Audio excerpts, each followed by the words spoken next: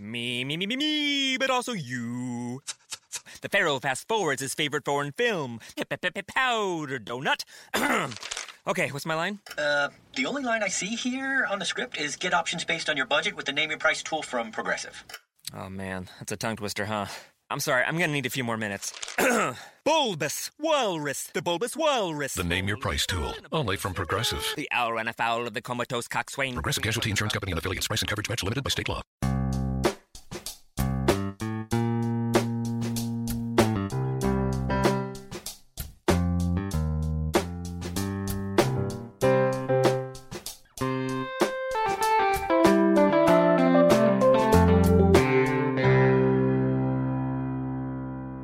Welcome to Accelerate Your Business Growth with your host, Diane Helbig.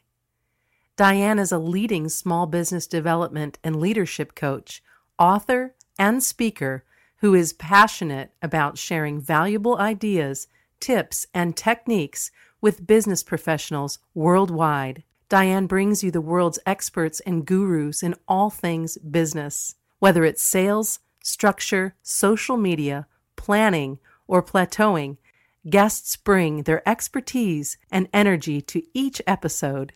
When growing your business is your focus, Accelerate Your Business Growth is the show to listen to. Got a topic or guest suggestion? Let Diane know. The goal is to make sure you have the information you need to move your business forward. Thanks for joining us.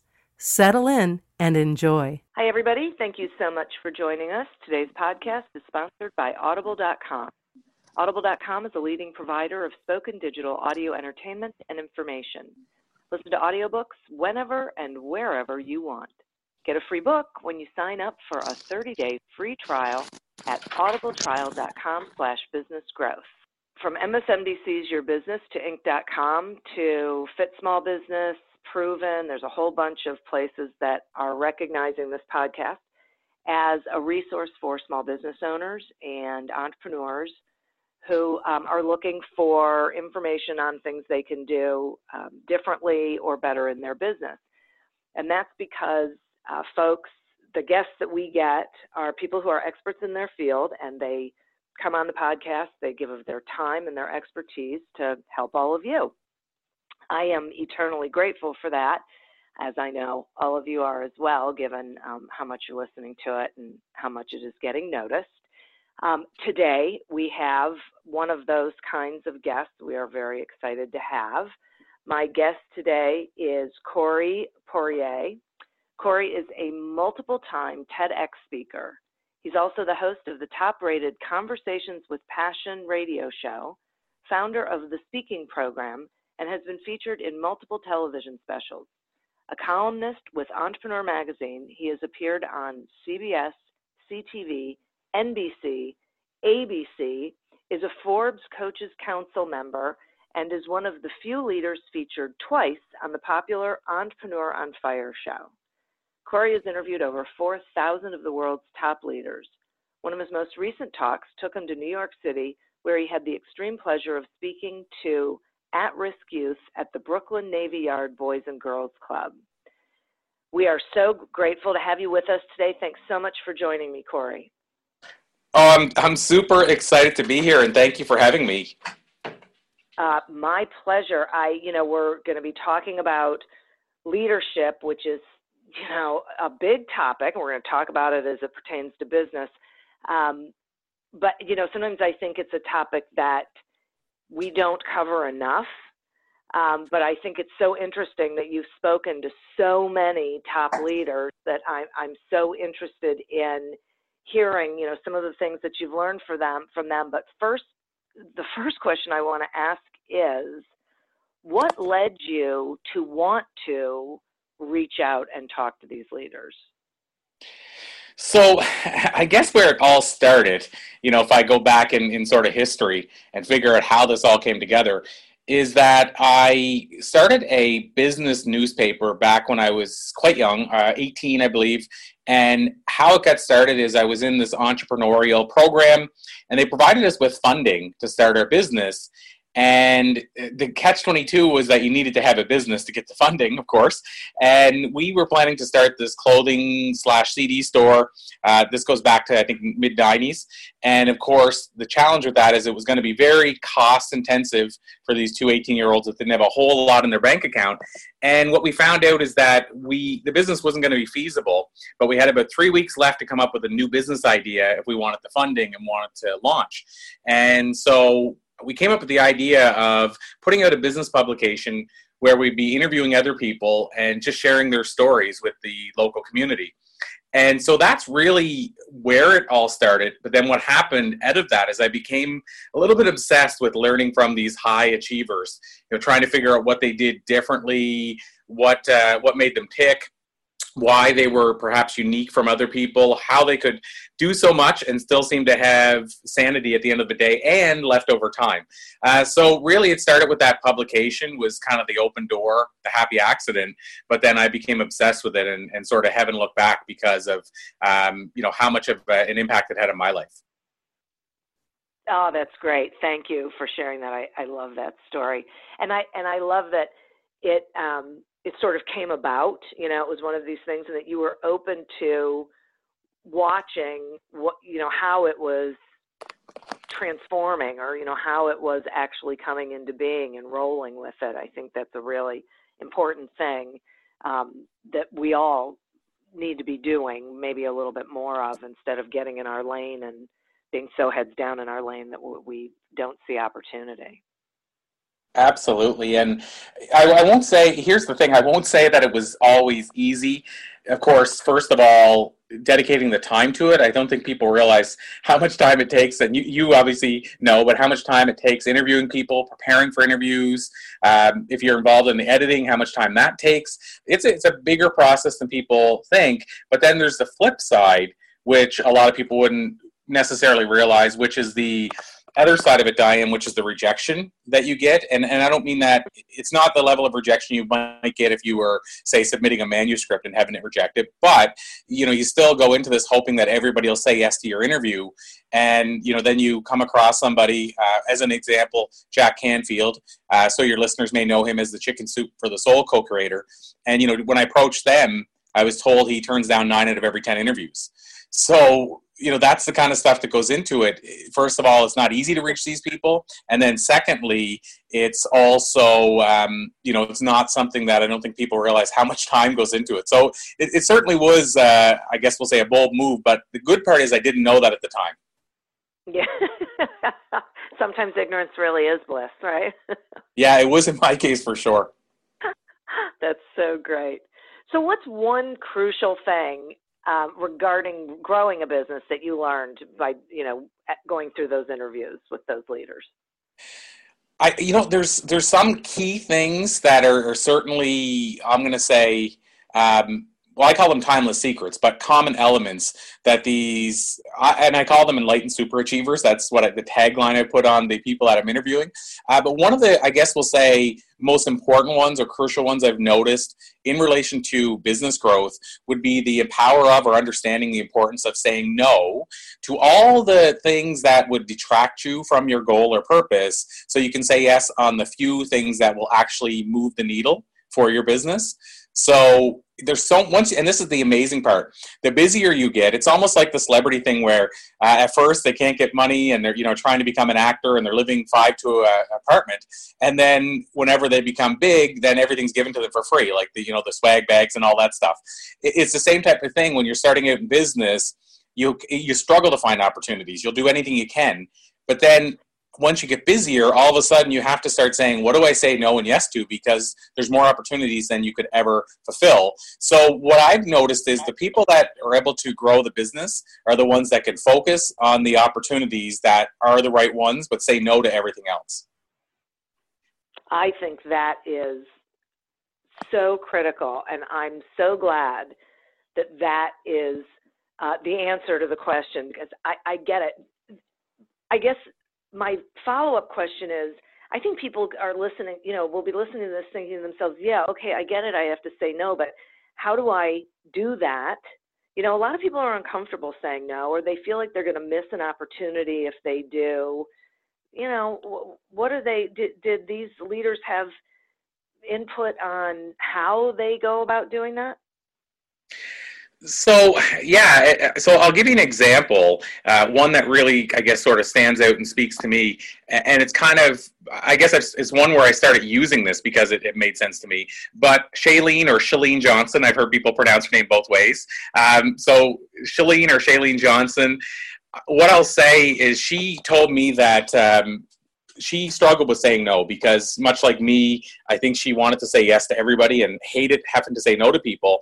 But she had a system for doing it, and I love the system, and I started using it myself. And then I come to find out a lot of high achievers use the same system, whether they know it or not. And what her system is that, first of all, she has to figure out what to say no to, and I can tell you what my approach for doing that is. But even in terms of how she says it, which I think is so delicate, because people, if you're saying no to them, it's easy to insult them or them to feel like, why would you say no to me? Why won't you help me? So what she does is she actually says, as you know, I run the business like a family business, even though it's a large empire. It's like a family business. So we intersperse our family with our business time. So let me check with, and in this case, it'd be our husband, Brett. Let me check with Brett and see what we might have on the go before I say, yes, I can take it on. And then I'll get back to you and let you know for sure. And if I can't take it on, then I'll at least recommend somebody else who might be able to help you. And what I love about that is that, first of all, you feel, wow, she's taking it, she's actually considering it. And she may decide to do it, of course, but she's actually considering it. Secondly, it's hard to argue with the fact that she wants to make sure she places focus on family as well, or not do a conflict with something that he's already planning.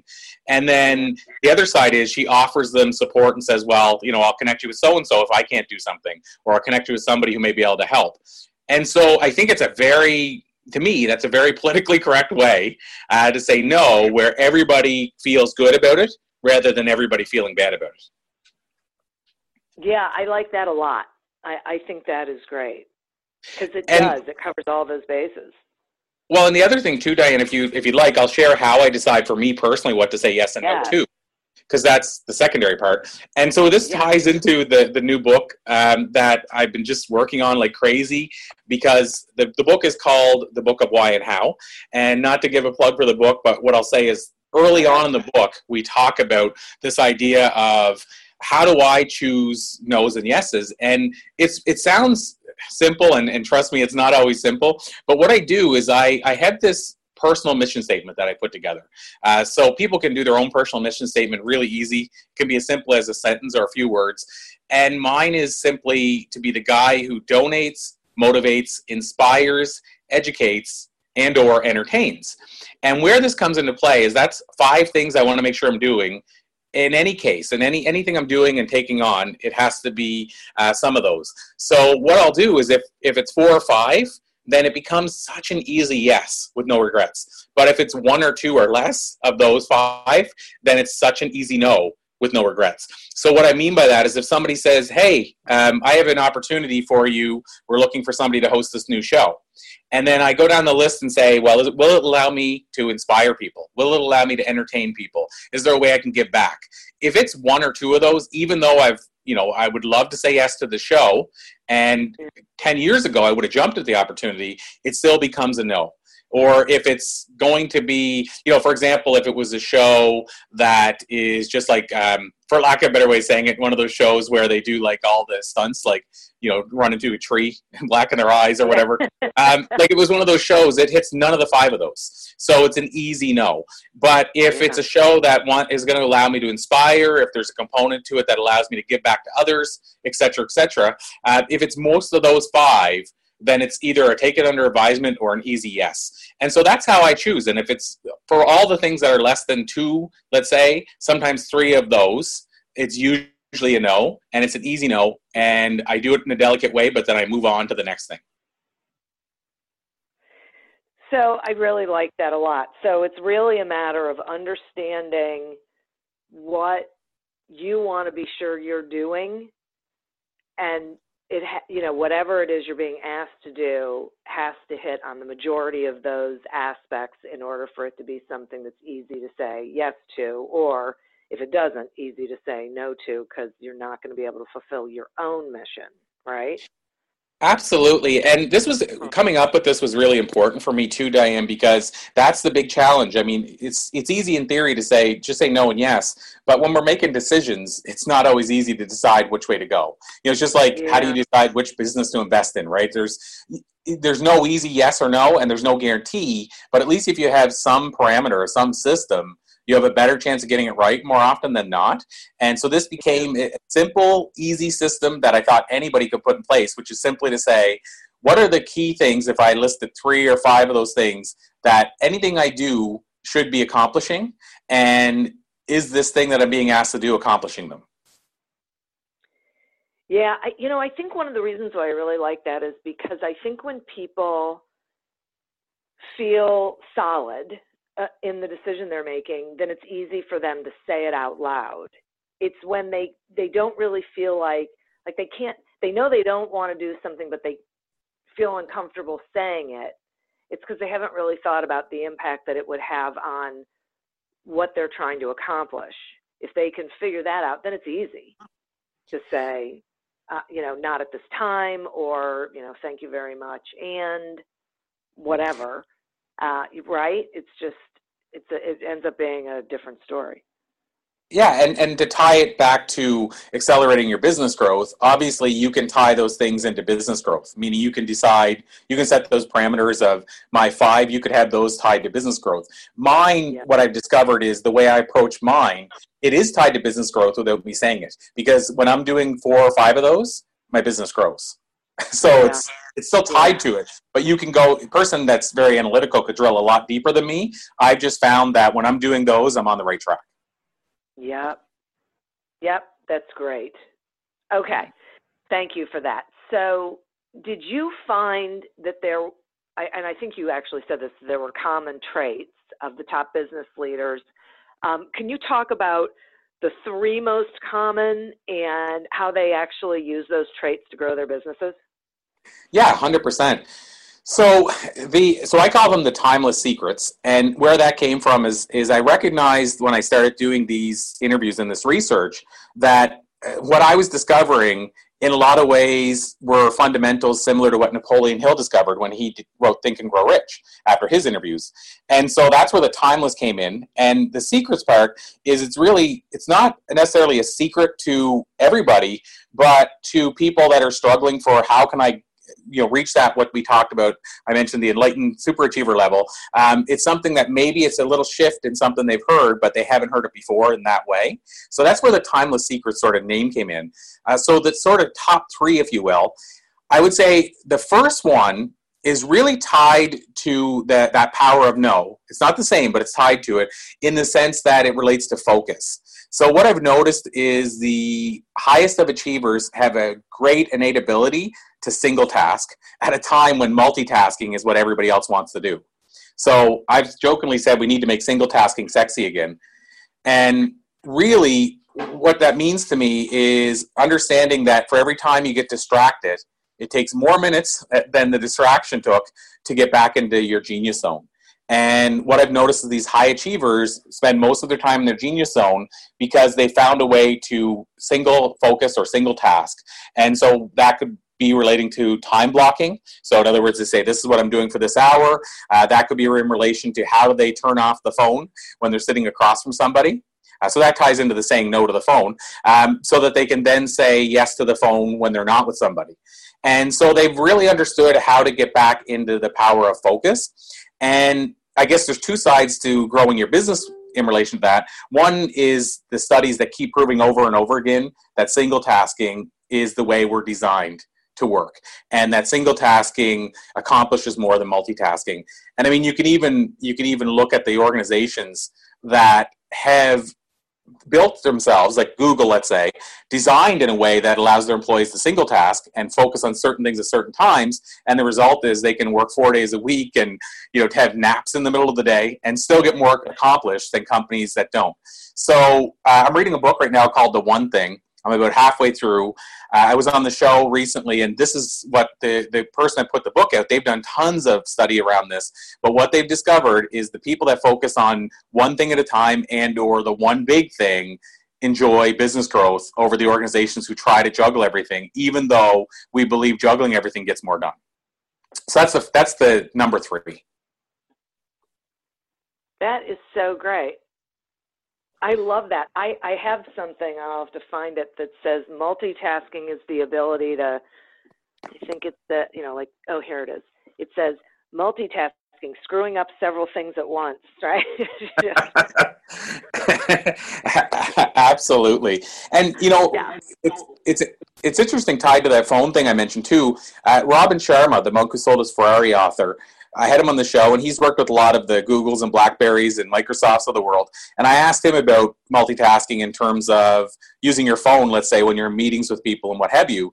And he was being very politically correct because he obviously didn't want to burn a bridge of a future speaking engagement probably.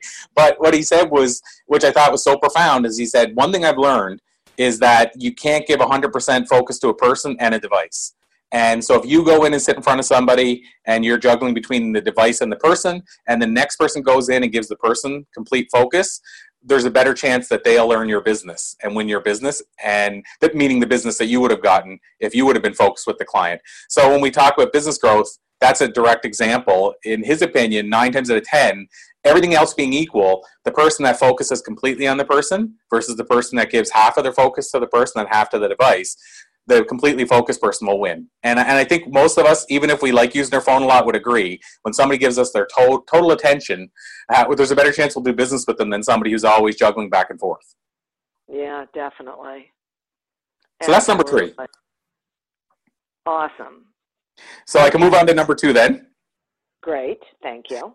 So absolutely. So number 2 is what I've essentially described it as lifelong learners being leaders. And so what I'm getting at and driving at there is the people that feed their mind are typically the ones who have more success. And so when I say this, you'll notice I said lifelong learners. People used to say readers are leaders. And I think there's something wrong with that on 2 levels. One, that implies they're always picking the right things to read. And, as we know, you could read 50 Shades of Grey or Harry Potter and gain some knowledge, but it's not necessarily going to help you grow as a business owner. So I changed it to learners being leaders. And then the flip side is what's really important about the learning now is you don't have to be a reader anymore. There's so many more options, like what we're doing right now. People can learn through audio now, through TED Talks, what have you. So what I've discovered is the highest of achievers know the importance of continuing to feed their mind. And then I'll go one step further. In a time where we're information heavy, wisdom light, that's the world we're in today, where it's hard to get to the actual wisdom that's going to grow your business and take you in the right direction, these highest of achievers have figured out how to become an efficient learner, whether that means picking out their sources, so they say, okay, here's who I want to learn from, and I'll follow them regularly, or whether that means I listen to TED Talks because I know that's going to get me more knowledge than XYZ, watching whatever else you could be watching, like Netflix. So in terms of that second trait, I've noticed that they continue to figure out unique ways to keep feeding their mind.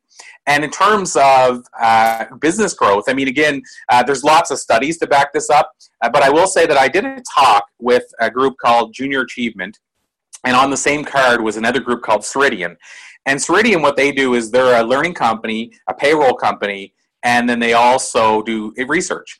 And so they shared during the talk that I delivered at the same time with them, they shared as part of their talk that they had recently done a study that that they did a study to discover that only 23% of today's employees are actively engaged. So when they say actively engaged, that means those are the ones like a Disney employee or an Apple, where when you go there, they just seem to love and live for working where they work.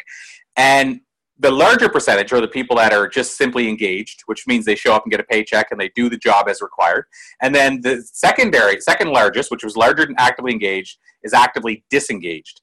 And so those are the people that try to poison your company and bring your company down, or say, if they work for a service provider like an AT&T, they're the ones that will come in, and if you start complaining about the company, they join in.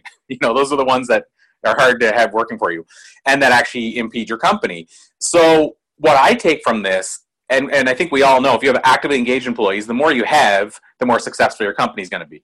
Disney and Apple don't seem to struggle during recessions, and I think having actively engaged cast members or geniuses or whatever Apple calls theirs, you're going to have more success. And so what they discovered, which is really cool, is the number one way to get people more actively engaged, whether it's individually, so getting yourself engaged, or your employees, is through offering learning opportunities. So to me, this backs up the idea that if you want to grow your business and have more engaged employees, which helps you do that, provide them with learning opportunities. And like I said, that's one study, but there's all kinds of studies that demonstrate that the people that continue feeding their mind are the people that rise to and stay at the top, which is why I think the leaders of yesterday from back in the 30s and 20s, the Einsteins and Fords, even if they only finished grade 3, they had a personal library in their house for a reason. They understood the power of feeding your mind long after school or your formal school is done. So that's number 2.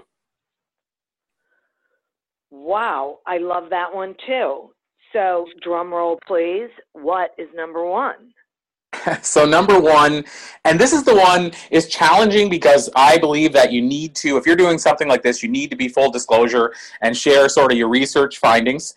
So even if it's one where when you're preaching to a choir with certain maybe shows audiences, like I might be with yours, but the number 1, and this is by far the most common trait, is these enlightened superachievers have found their calling, they're living their purpose, they're living their passion, they found their why.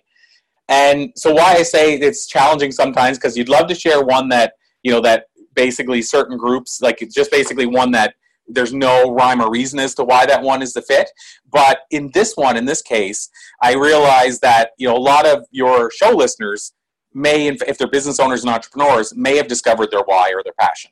So it may not be something new to them, but what could be new is figuring out how to tap into that why, or how to focus tighter on that why. In other words, or maybe how if you are a multi-passionate person, how to have one why that really shines and is your key why. Or in my case, if I do multiple things, which relate back to my what I'm trying to do with my purpose, which is to create invisible ripples, and to do that maybe with platforms like a show like yours, or speaking from a stage, or what have you. Maybe it's figuring out what your key passion is, and then the platforms just become your vehicles for doing it, rather than having them as separate whys or passions. So going back to the original point, it's understanding your why and figuring out what your passion is, and then the secondary part is figuring out how to do that most of the day and make sure it's your true why, and then turn that into profit. So if we're talking to, or if I'm speaking to an individual business owner, then I would say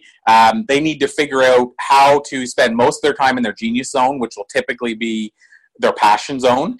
And then the secondary part, and by the way, that'll of course grow your business, because the more you're doing the thing you were put here to do, the more you're going to deliver value to people, and the more you deliver value, the more profit's going to follow. But then if you have somebody that's listening to the show that maybe is a company manager or working for a company, once again, I don't think I have to do a whole lot to back up the fact that if you have more passionate employees, you're going to drive more profit. Because if you have passionate employees, then they're going to bring passion to the customers, and customers are going to like the experience that they have when they come into your operation, and they're going to want to come back again and tell other people to go back.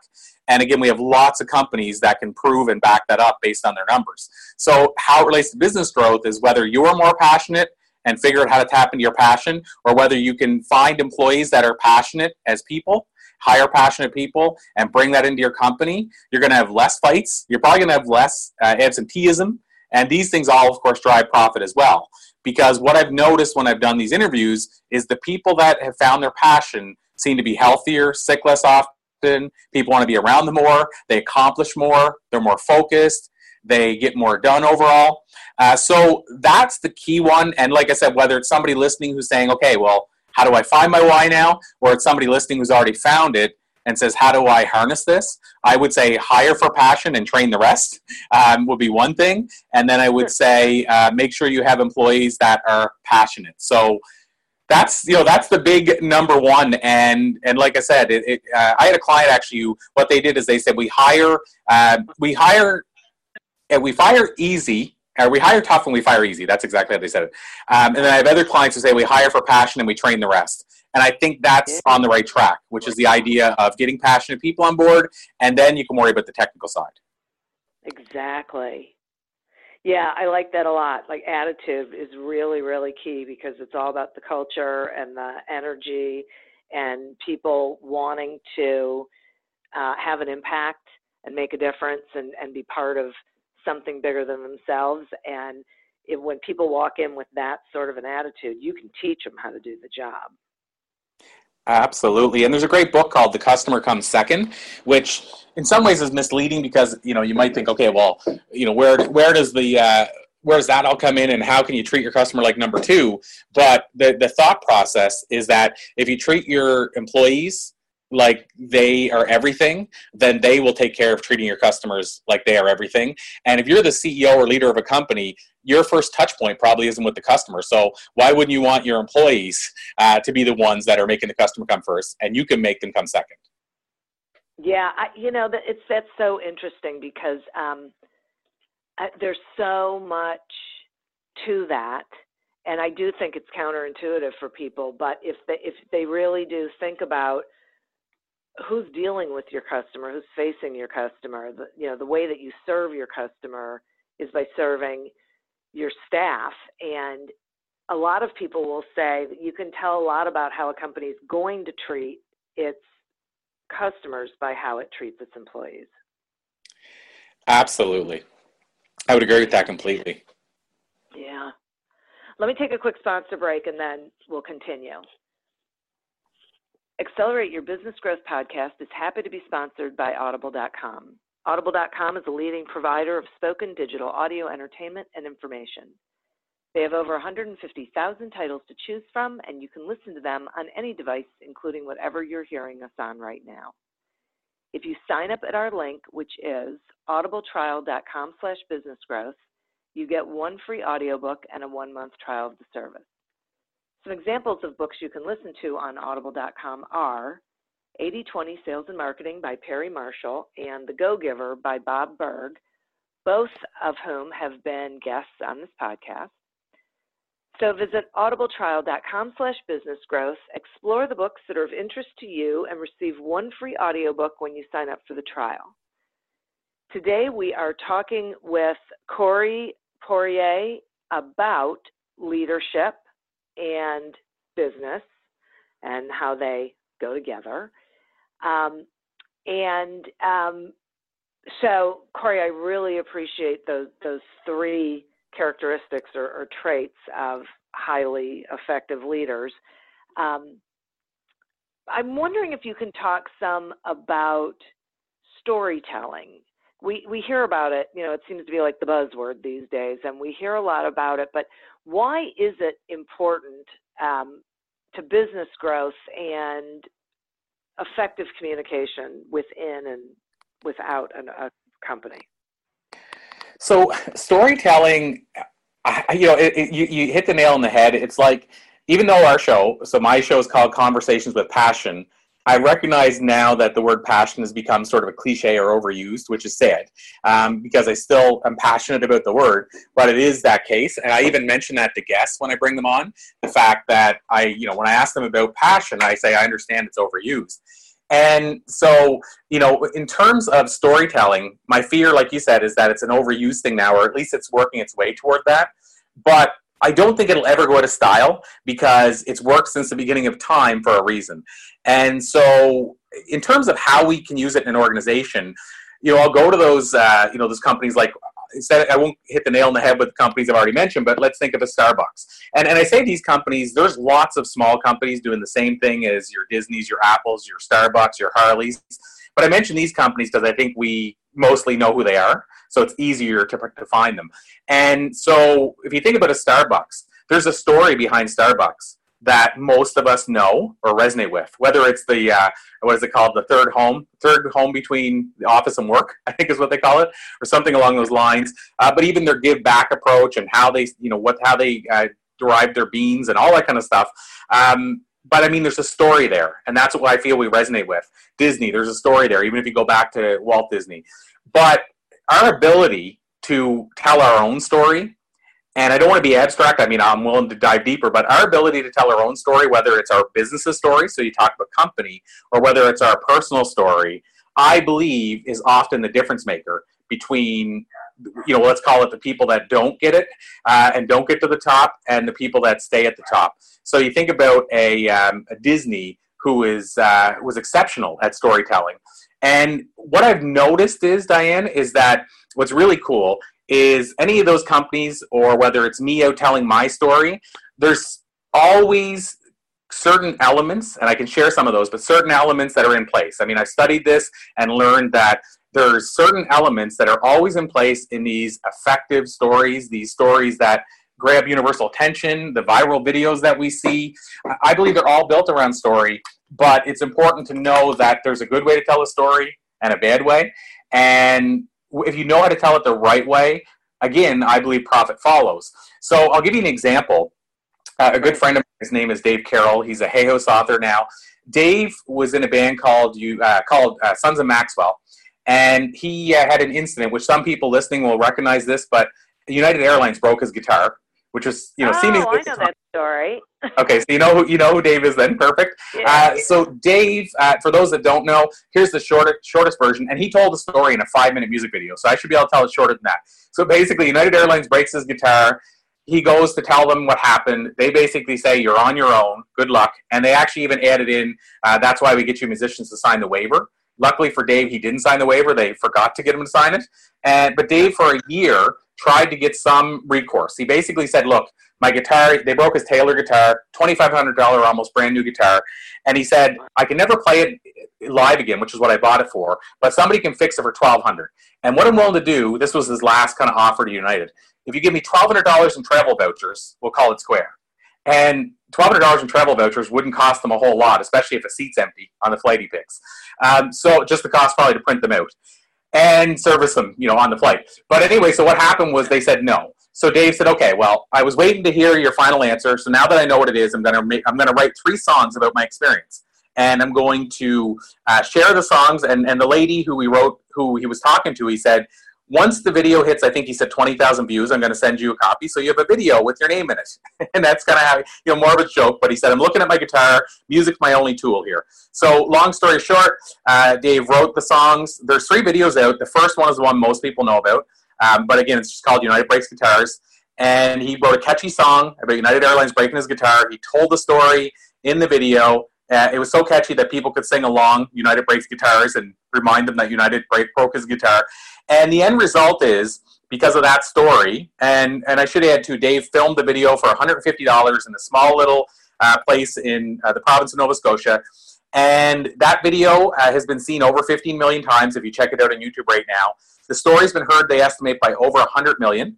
It landed him a book deal with Hay House. He speaks on the road sharing United Breaks Guitar's story. Wayne Dyer is the person who recommended to Louise Hay that he should be signed to Hay House. He has had a speaking career for 7 years now, which keeps him extremely busy. And he's been on The View, 2020, etc., etc., etc. And it was all built from a 5-minute story that people can relate to. So back to my original point, if you know how to tell a story and know the key elements, I believe it's probably the biggest difference maker, again, between a company that we drive by and say, hey, we should stop there, versus a company that we say we have to stop there. Or when a recession happens, we say, oh, should we eliminate them, versus we can never eliminate them. That's part of our experience. So to me, that's the power of story. I mean, I can also, if you want, tell you a few of the key elements, whichever direction you want me to go, Diane, but that's the power of story. And like I said, if you can do it well, it's the game changer. Well, let's talk about what some of the key elements are, because this really is what people are talking about, and it really is a differentiator. And I totally get what you're saying, that when you can tell your story and people can connect to that story, it can make the difference in your business growth and in your success. I guess I'm not sure people really know where to start with that. So, yeah, you talking about some of the elements would be awesome. Yeah, 100%. So I'll say in terms of where it all begins, obviously, I mean, there's some elements I'll tell you really quickly, because even just to go through them would take, as long as telling a story. But I guess in terms of where it all begins, of course, you need to figure out what story you're going to tell. Let's say your signature story. What elements do you share? Which elements do you leave out? So that's a part that you kind of have to, if it's your story, you have to sort of go through that on your own. But you should be able to look at the story and say, what's universal about it? What connects about it? Why is this a story that people will learn from? So I guess the key elements when we talk about story, first you need to know what your story is. You also need to know how you're going to tell it. Is it going to be a short story, a long story? Is it going to be visual? Are you going to tell it in a video? Are you going to tell it one-on-one? So you need to work out all those things sort of on your own. But what I want to tell you about is what should be in your story. And so again, and I can use an example, but either way, I'll tell you some of the crucial elements. And I can actually go back to Dave's story that I mentioned and highlight some of them. But basically, there's a thing in the stand-up comedy world, and I spent 9 years, 700 shows performing stand-up. So, of course, I learned a lot about story there as well. But in terms of story, there should always be 3 key takeaways or points. And that, by the way, comes from storytelling, but also stand-up. In stand-up, if you listen to jokes, usually people will tell you like a setup, punch, or if they have jokes and they have it, like say a theme, like they're building around pets and that's their material, then they'll have maybe 3 pet stories. But comedy and comics have always believed that things work best in 3s. Well, what we've discovered is story works the same because you won't remember more than 3 elements of a story. So first of all, you should figure out what are the 3 elements of your story. And I have a little exercise people can take on if they want. They can reach out to me if they want me to kind of give them the video on it or anything. But the nuts and bolts of it is, if you take a piece of paper, I call this the spiderweb method, and I learned it in stand-up, but I've heard it many times since by different people using it in different ways. But basically, you take a piece of paper, you draw a circle in the center, and that becomes the body of your spider, and that becomes the body of your story. So let's say your story is Dave Carroll's, let's say, United Breaks Guitars. So the story is about United Airlines breaking his guitar. So Dave would write his name, and then United Airlines, United Breaks Guitars would be the body. And then what he might want to do is he might want to decide to focus on 3 things. He might decide to focus on the lady he spoke to who wouldn't help him out. He might decide to focus on where he was traveling and what happened to the guitar. And he might decide to focus on the fact that United Airlines, basically the staff members were throwing the guitars in the tarmac, and that's how it happened. So then Dave might draw 3 legs, we'll call it, on the spider, basically from his body, and he'd write in each section those things. So United Airlines broke my guitar, let's say. That was the body. And then inside there he might say employees were rough with my guitar. And this is just rough mapping into his story. But then what that allows him to do is he has now 3 central points within his story. So that's the first thing, have 3 central points. The second thing is figure out the universal element in your story. So the universal element in Dave's story is we can all relate to an airline breaking our guitar, but in our world it might not be breaking their guitar. It might be moving us from a certain seat to another one. It might be kicking us off a flight and we don't feel we did anything wrong. Could be whatever that could be. It could be canceling our flight with short notice. But we can all relate to whether it's airlines or customer service in general, somebody quote unquote breaking our guitar or not giving us our catch-up or whatever that looks like. So that's the universal element, and there should be a universal element. It's beneficial if you can add in humor or something that actually brings the person into the story. So, obviously in Dave's case, the music video itself is very humorous. It shows the person throwing the guitar and the other person trying to catch it but misses it. So humor is another great component to have in a good story. Another thing in the story, you should have a hero. So every story should have a hero. So in this case, Dave obviously is the hero. You could actually say the guitar is too, but Dave is the hero. It doesn't have to be a person, but you should have a hero, and you should have a villain. And so obviously we can say, I guess, United is sort of the villain in his story, or Airlines, whichever way you want to take that. So it should have a hero and a villain. And the three parts of the story I mentioned, that could also be 3 acts. So it could be the first, what happened to Dave in the worst day of his life. United Airlines breaks his guitar. Then the second act should be the middle, what happened in between him trying to reach out to United. And then the end should be how Dave transformed in some way, or what it did for United, or what it did for Dave's career. So your story should have 3 acts. So it should have basically a progression of the character, the main character. So top of my head, those are some of the key elements. A hero and a villain, it should have 3 points to it. It should have a 3-act structure. I mean, that always seems to work. There should be some conflict or drama in the story. There should be a universal element. And it should have an emotion connected so we get engaged, whether that's crying or laughing or whatever that might look like. So if you can go through a story, and it can be a 2-minute story or a 3-hour story, and incorporate those elements and weed out the rest, in my experience, that's part of what it takes to create a powerful story. Wow. Thank you. It's so great because I love the examples, and I love using, Dave's story as an example because it really helps create form for people. It's not something, it's not a general theory. So thank you for that. That is really very helpful. Absolutely. So let's expand it a little bit. So there's storytelling and there's effective communication. So talk to me some about the importance for business leaders to really be exceptional communicators, or at least understand what it means to be a world-class communicator.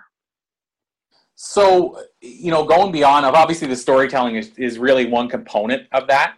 And I'll add in a little bonus. If people are using PowerPoints to do, let's say, a presentation, whether it's to staff, whether it's to a customer, or whether it's a talk on a stage, one of the big changers for me was I watched videos by people like Steve Jobs, because I learned that he was one of the world's best communicators based on many studies. And I looked at what were they doing, and Tony Robbins, what were they doing differently? And what I noticed is they would have an image on a slide, and then they'd share a story from the image. So they get away from bullet points. So first sort of takeaway is get away from bullet points. But the cool part is bullet points don't have to be in the form of a PowerPoint.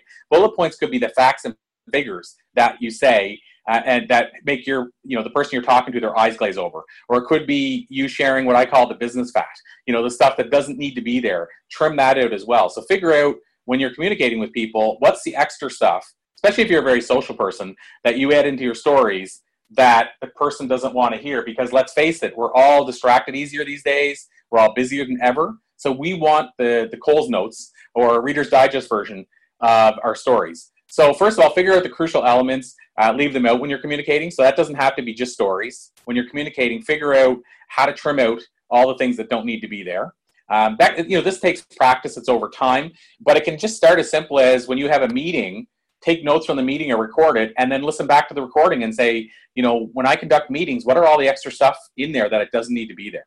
And you'll start to get really good at trimming out the things that don't belong, if you will. So that's one area of becoming an effective communicator. A big part, which a lot of people miss, is becoming an active listener. So truly listening and then asking great questions as a follow-up. But make sure you're talking less. So there's a general rule that says listening 80% of the time, talking 20%.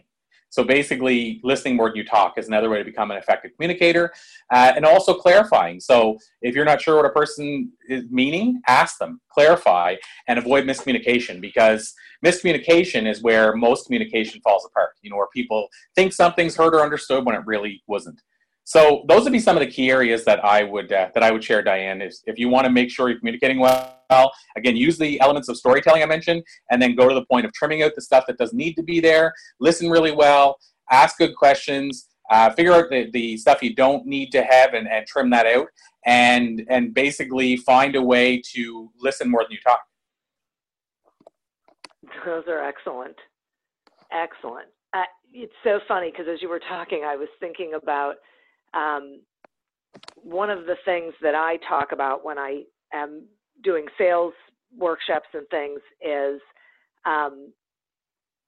there's a lot of things that are important to you that your prospect just doesn't care about. So don't share it. First you have to listen to your prospect to hear what actually matters to them, and then only talk about that stuff. You'll have time later on to talk about other stuff maybe, but in that moment, that's the only thing they're thinking about. And what small business owners and salespeople do is they think they have to tell them everything in that first conversation because that's their opportunity, and no one's listening. So, don't do it. Agree completely. Yeah. Wow. So, I really appreciate all this information. I just think it is so incredibly valuable. I'm wondering if you can tell my listeners more about the book and, how they're able to get it and how they can find you and all the stuff you've got going on. Yeah, happy to do it. And so the book itself, it's pretty easy. The book is called The Book of Why and How. And so when I say it's pretty easy, I mean it's easy to get your hands on a copy of it. So we've set up a website called thebookofwhy.com. And for the month of November, what we've done is we've done a Kickstarter campaign to launch the book. And then beyond that, the book will still be available there. So if you're listening to this after November, that's fine too. But during the month of November, we decided to go the Kickstarter route. Somebody that I followed for quite a while went that route and recommended it to me. So this is book number 13, and I thought I'd try to give it a unique try. But yeah, so the book itself, what it's about is essentially it's made up of 3 acts. So we go back to the storytelling thing, but it's 3 sections. I've titled them acts because I'm a big fan of plays and what have you. And in those sections, the first one is about your why. So going back to what we were talking about finding your passion and purpose, because I noticed it was the number 1 trait of the highest of achievers, I decided to dedicate the first section of the book to, first of all, helping people find their why. We go through exercises, we walk people through, and then we even go into why not them, why not now, to try to show them that, and I say them, I mean the reader, that you have the opportunity to change the world. Somebody's waiting for your story, and it truly can only be you to change the world in your unique way.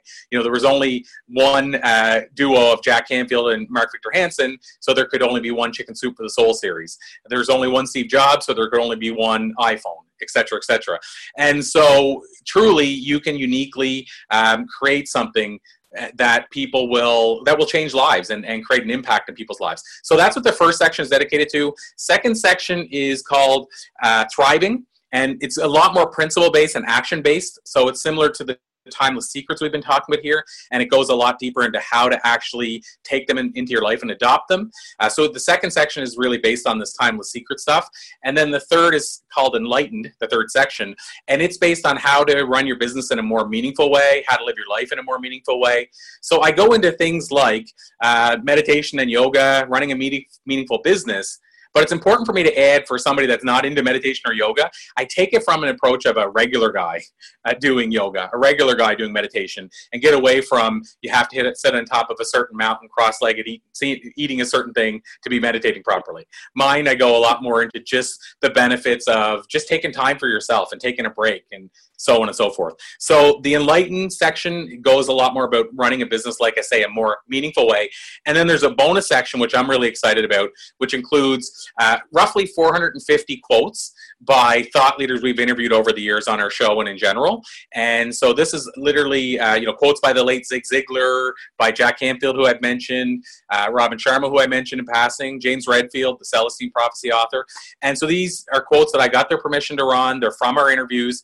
And I really wanted to have it so that every one of those quotes on their own, just one quote, could change a life.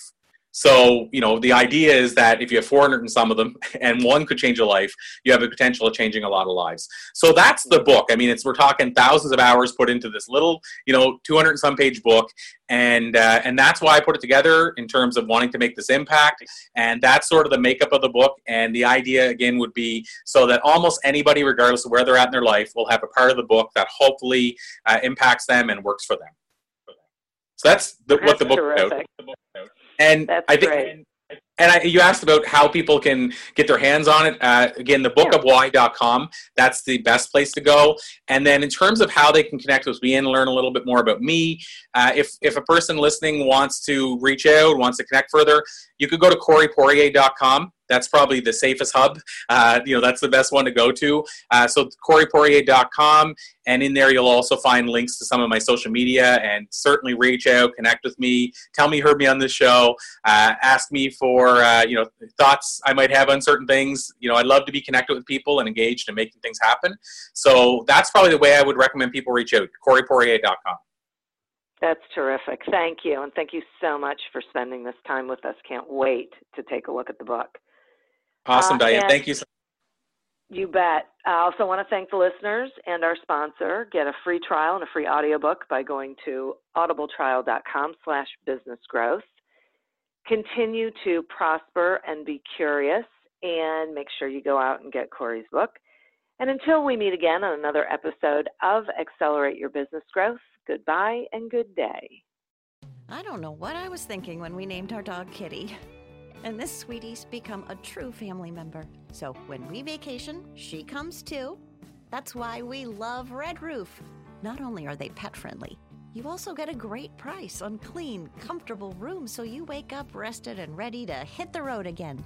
And this summer, when we rest and repeat at Red Roof, staying 2 separate times can earn us a free night. Isn't that right, Kitty? Book at redroof.com. Me, but also you. The Pharaoh fast forwards his favorite foreign film, Powder Donut.